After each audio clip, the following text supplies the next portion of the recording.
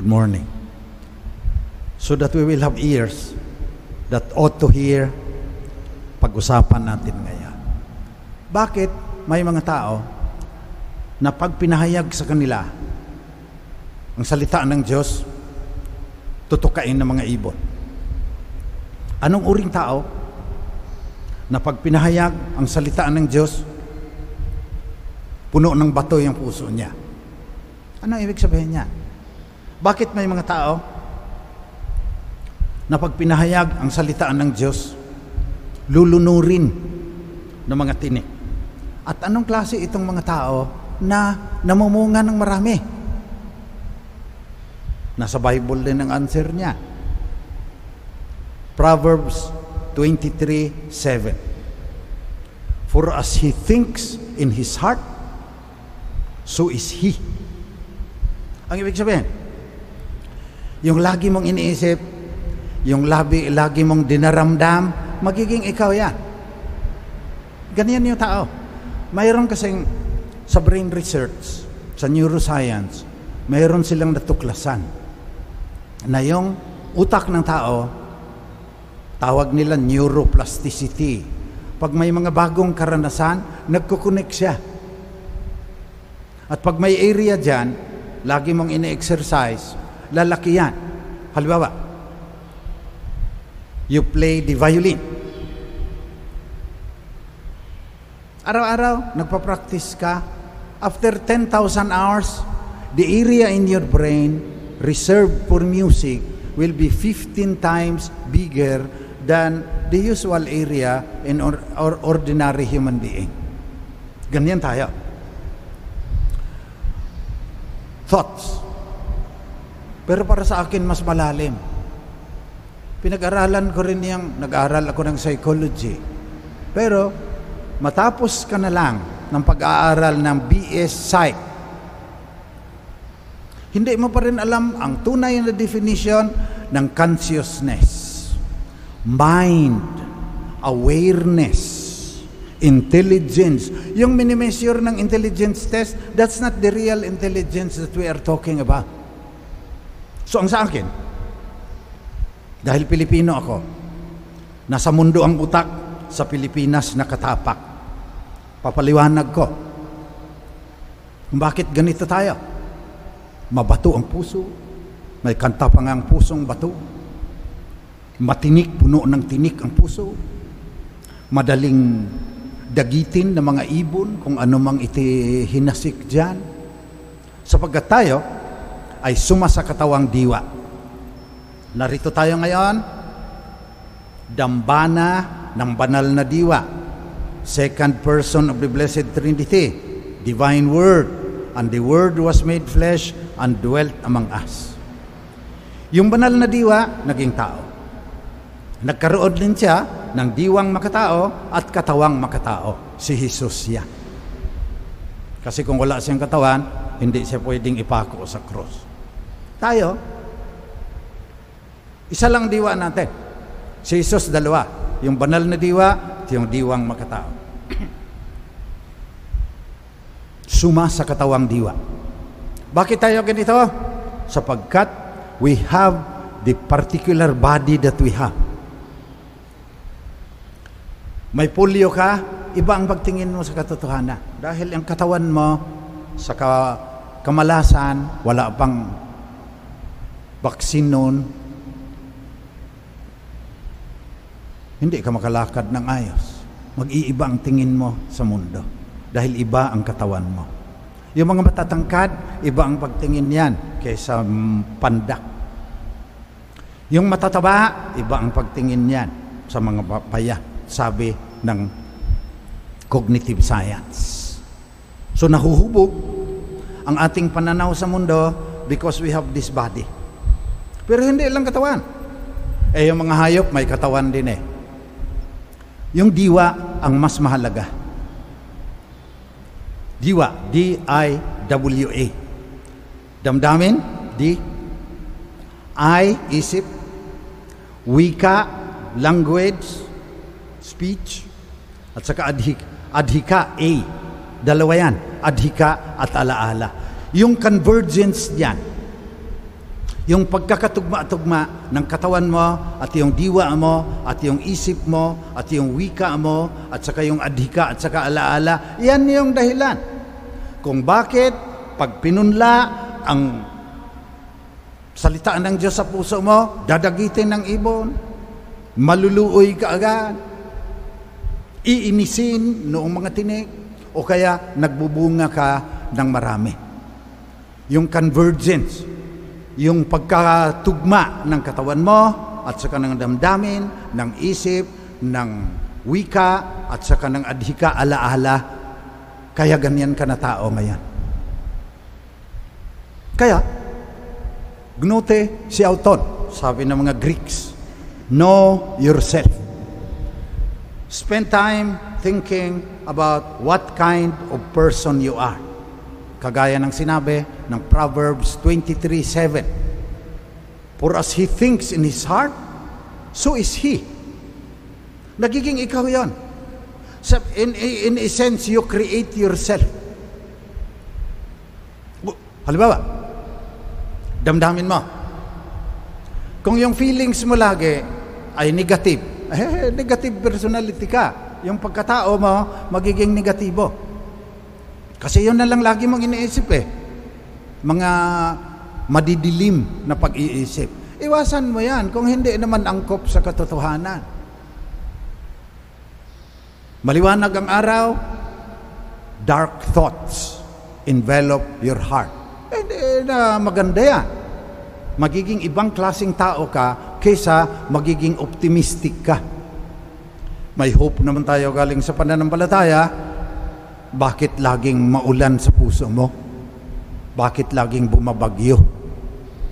Pag-isipan mo, baka may inaalaala ka na matagal nang nangyayari, yun pa rin ang lumulukob sa kalooban mo, sa iyong diwa. Yung iniisip mo rin lagi, humuhubog sa iyo yan. Lalo na kung anong lagi mong pinapanood sa Netflix, humuhubog sa pagkatao mo yan. That will determine how you think and how you accept the Word of God. Lagi kang nanonood ng porno, magiging pornographic din ang pagkatao mo. Ilang oras pang nanonood yung iba. Convergence ng diwa. Ang wika, para sa akin, ay sagisag ng pakikitungo natin sa iba. Kasi hindi tayo maaring makitungo sa iba kung walang wika. Yung humili na lang, paano ako makapag-communicate sa inyo na walang words? So, the way we relate to others also shapes what kind of person we are. Tapos, ang bigyan ninyong diin talaga yung alaala. Maglakbay kayo sa nakaraan. Ano bang mga alaala mo na humuhubog sa pagkatao mo ngayon? Pinagmalupitan ka ba ng tatay mo? Kasi mayroon kaming pare, napakatalino. Kailang nahirapan si pag-authority na. Nalaman namin nung maliit pa pala, binibitin ng tatay niya sa sako tapos hinahagupit. Authority yung tatay niya. Lahat ng authority, masama ang loob niya.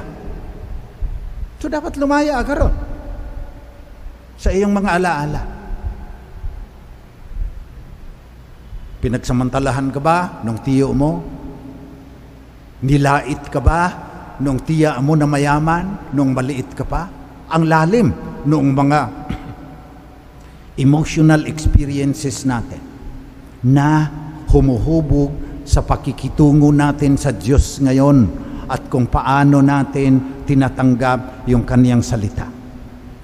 Kung hindi mo maayos yung iyong alaala, tapos andyan pa rin yung bumabagabag sa kalooban mo, magsisimba ka araw-araw. Pero kahit ano pang Proverbs 23:7 ang sasabihin ng pare, hindi matitinag, hindi mababago ng salitaan ng Diyos yung pagkatao mo. Dahil hindi ka palubaya sa mga dating karanasan na humuhubog sa pagkatao mo ngayon. Maliban sa alaala, yung iyong adhika. Ano ba ang lagi mong pinapangarap? 5 years from now, ano ang gusto mo sa buhay mo? Ang lalim din yan. Humuhubog sa pagkatao mo yan, hindi mo alam. Kasi most of this, yung influence ng katawan mo, yung influence ng damdamin mo, yung influence ng isip mo, yung influence ng social relations mo, yung influence ng memories mo, mahalaga para sa adhika.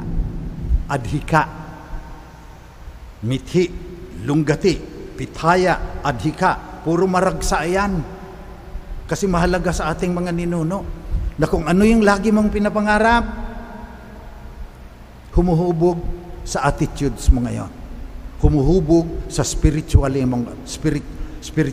mo ngayon. Humuhubog sa pagtanggap mo ngayon ng salitaan ng Diyos. Kung dadagitin ba ng ibon yung ipinunla, kung sa babato ba na puso mo, namamatay agad yan. Marami ka ba laking iniisip na mga suliranin na maganda sana yung humili, hindi mo na maalaala dahil ininis noong mga worries mo, anxieties, and free-floating fears. Kaya yung ating adhika. May isang matandang babae, nag-pilgrimage. Ang hina na. Nasa taas yung chapel. Tinatanong siya ng ibang pilgrims, Lola, makaakyat ka pa kaya doon? Sabi ng matanda, akyatin ko yan.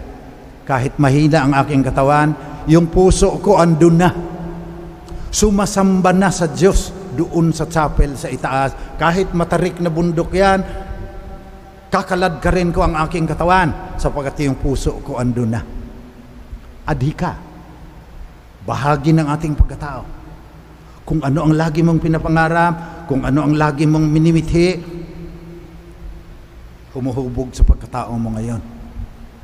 Kaya, suriin mo yung iyong nakaraan. Suriin mo kung anong uring tao ka ngayon na hinubog ng lahat ng nakaraan. Suriin mo kung ano ang lagi mong pinapangarap, kung nilagay mo na ba yung puso mo doon sa itaas ng kapilya. Kaya kahit anong hina mo pa, mararating mo yun. Yun ang ating panalangin ngayon. Marami kasing tao ang babaw mag-isip. Hindi kilala yung kanilang sarili. Nakakalimutan na, pero andyan subconscious yung mga karanasan nila nung maliit pa sila. Know yourself. Tingnan mo kung anong uring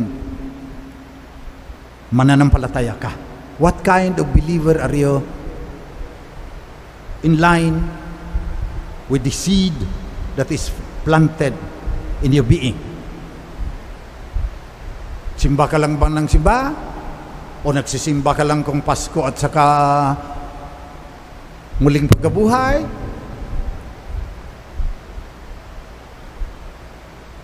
Diboto ka ba ng mahal na birhen? Pagkatapos nagnanakaw ka ng pera ng bayan? Bibigyan mo ng chapel yung mahal na birhen. Nako, Our Lady, o kung ano-anong mga Our Lady, lagyan mo, tapos nagnanakaw ka. Kulang ang pagkilala mo ng iyong sarili dahil yung convergence ng katawan, ng damdamin, ng isip, ng wika, at saka ng adhika alaala, hindi maayos. Gumagaralgal. Hindi sila nag-converge ng ayos. Kaya ganyan yung pakikitungo mo sa Diyos ngayon. Yan ang ating panalangin. Greater self-knowledge so that our spirituality will also be in accord with God's kingdom, and we will have the ears that ought to hear.